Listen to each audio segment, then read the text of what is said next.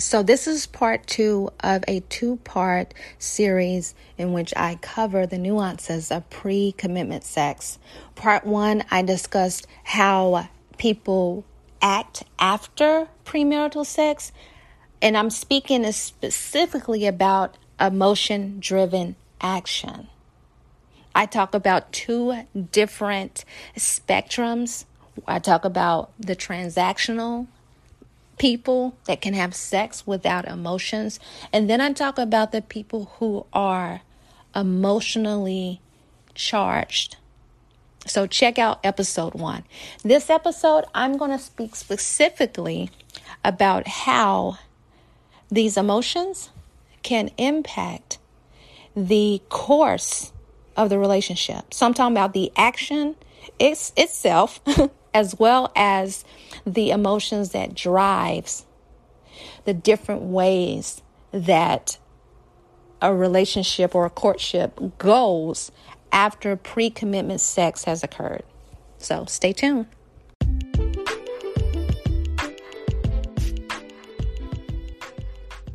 Hi, and thank you for joining Dating While Black's radio podcast.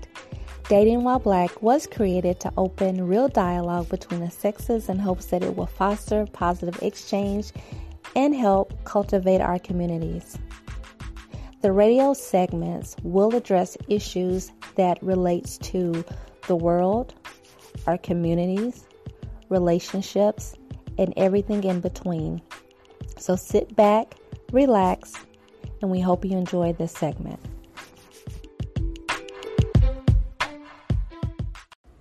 So we're all adults, like I stated before in the first episode. We make our own decisions. We live with them, we grow with them, and hopefully we learn through them.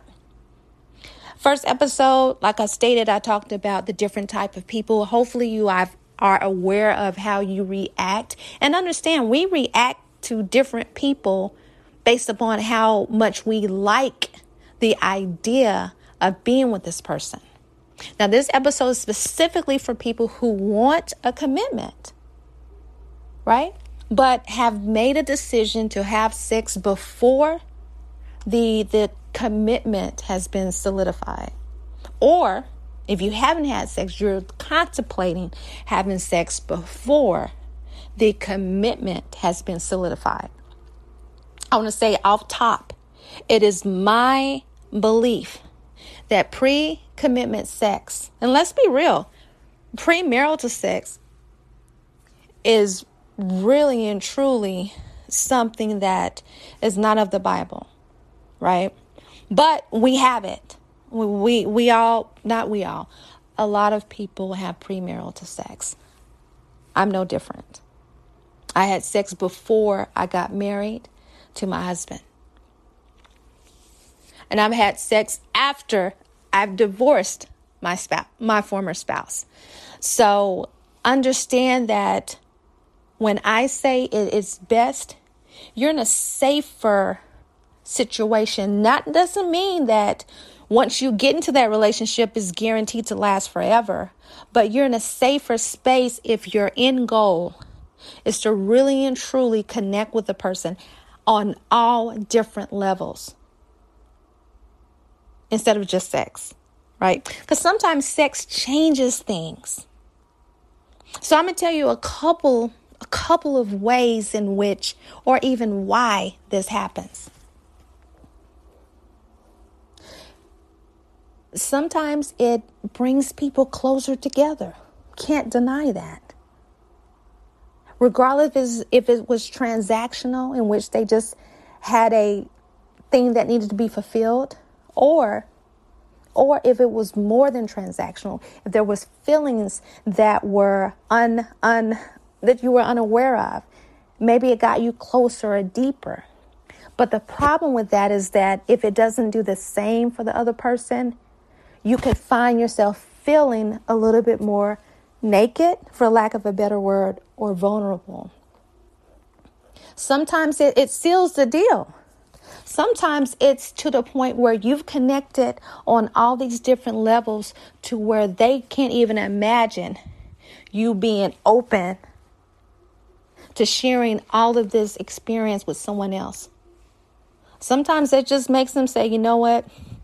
I don't want you with nobody else, so let's do this. Now, if that's your end game, if that's your end goal, that is ideal.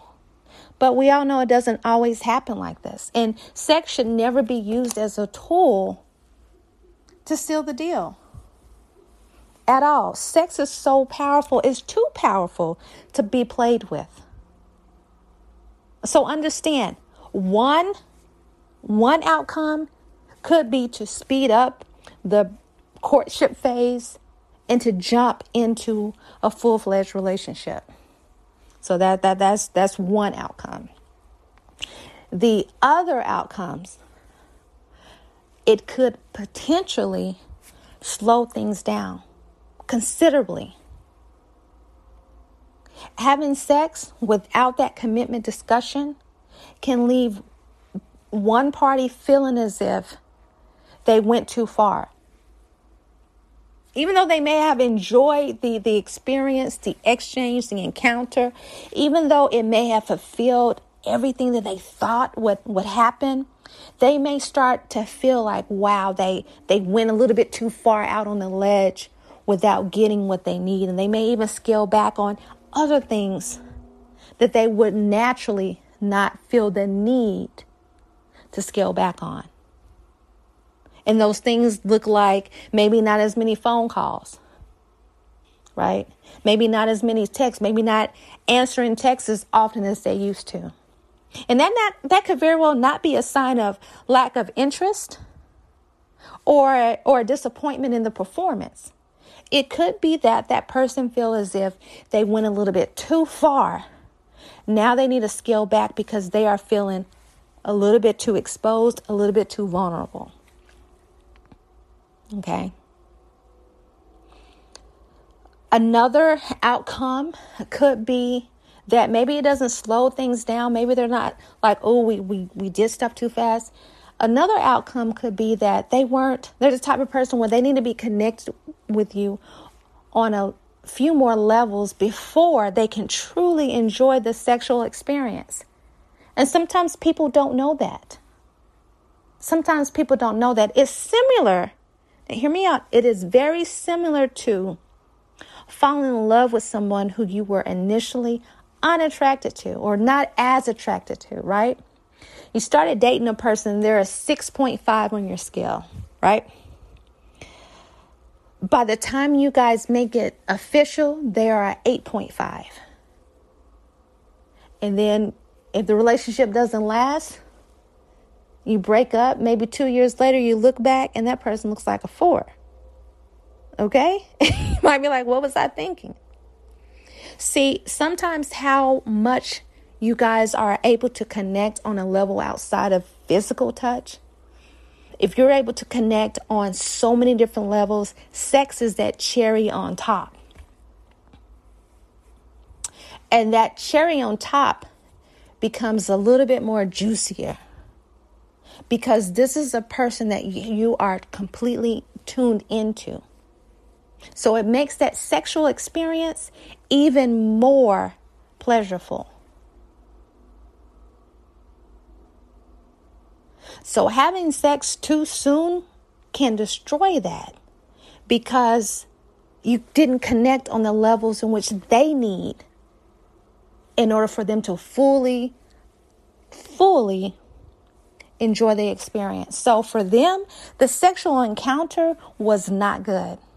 Now, this is different than someone saying that we did it too soon, because you can have sex too soon and it still be great. This is more of I don't know why it wasn't what I expected. It could very well have nothing to do with the performance. But in their mind, it wasn't as good as they thought it could have been. Because naturally, they're used to connecting on a deeper level, not necessarily before having sex, but the sex that they enjoy is when they're truly in tune with the person. That's number 3. Number 4, having sex before having, that commitment, can easily change things. It can make the person completely and utterly feel as if they have done all that they need to do. They don't need to do anything more. That they've conquered what they wanted to conquer, and there's no need to progress. It's more of a, okay, I'm here, we did it. It was great. We connected on, the sex was amazing, but how do I tell them that I'm not really thinking they're the one? Sometimes it could be everything that you expected, that they expected. Neither one of you thought it happened too soon, right? It could be just that the chemistry was literally fading for that person and you didn't know. That had you guys had sex or not, it was drawing to an end. That's why it's important to have those type of conversations and building a transparent environment, an open environment that is judge-free, so that people can feel comfortable with sharing with you how they feel, so that you can make the best decision for you. How many times have you had in your mind that things were going a certain way, only to find out that you were completely off the mark? In this example, just imagine that you thought that you guys were getting to a certain level. Maybe you met family members and friends. Maybe you guys had an amazing trip recently, right?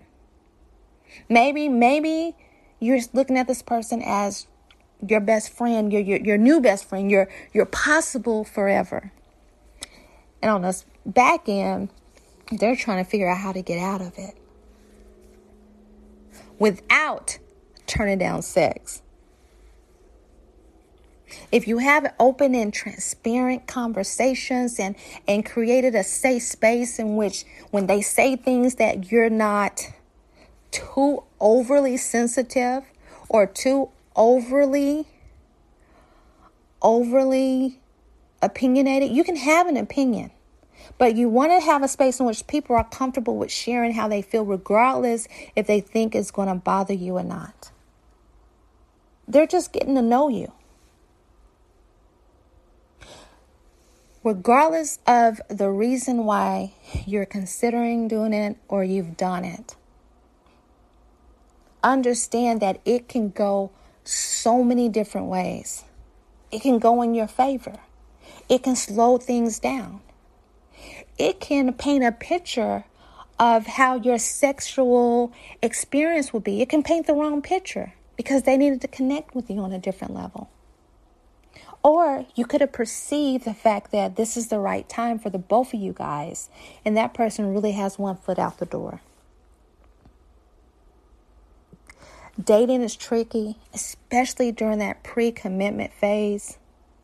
I always caution people to watch and wait. Pay attention, be still, right? Give your best foot, but don't give it all during the pre-commitment phase. Sometimes people roll their dice and they win. Sometimes people completely crap out. Only you know what you can handle.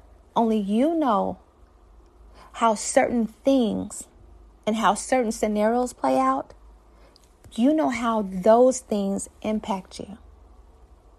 Only thing that I suggest that you do, if you're going to have premarital sex, if you're going to have pre-commitment sex, make sure that you know where you guys stand. Make sure that it's something that you're comfortable with doing. And be open and willing to accept any consequence or any fallout that happens in the event that you guys proceed with this type of activity. And with that, good luck. This is Dee, and I'm out. Bye.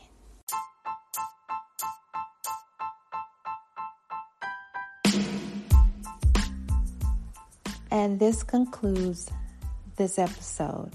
Thank you so much for your support. Again, you can always check us out on all social media platforms at Dating While Black. You can check out our website and learn how to become a subscriber at www.datingwhileblackpodcast.com.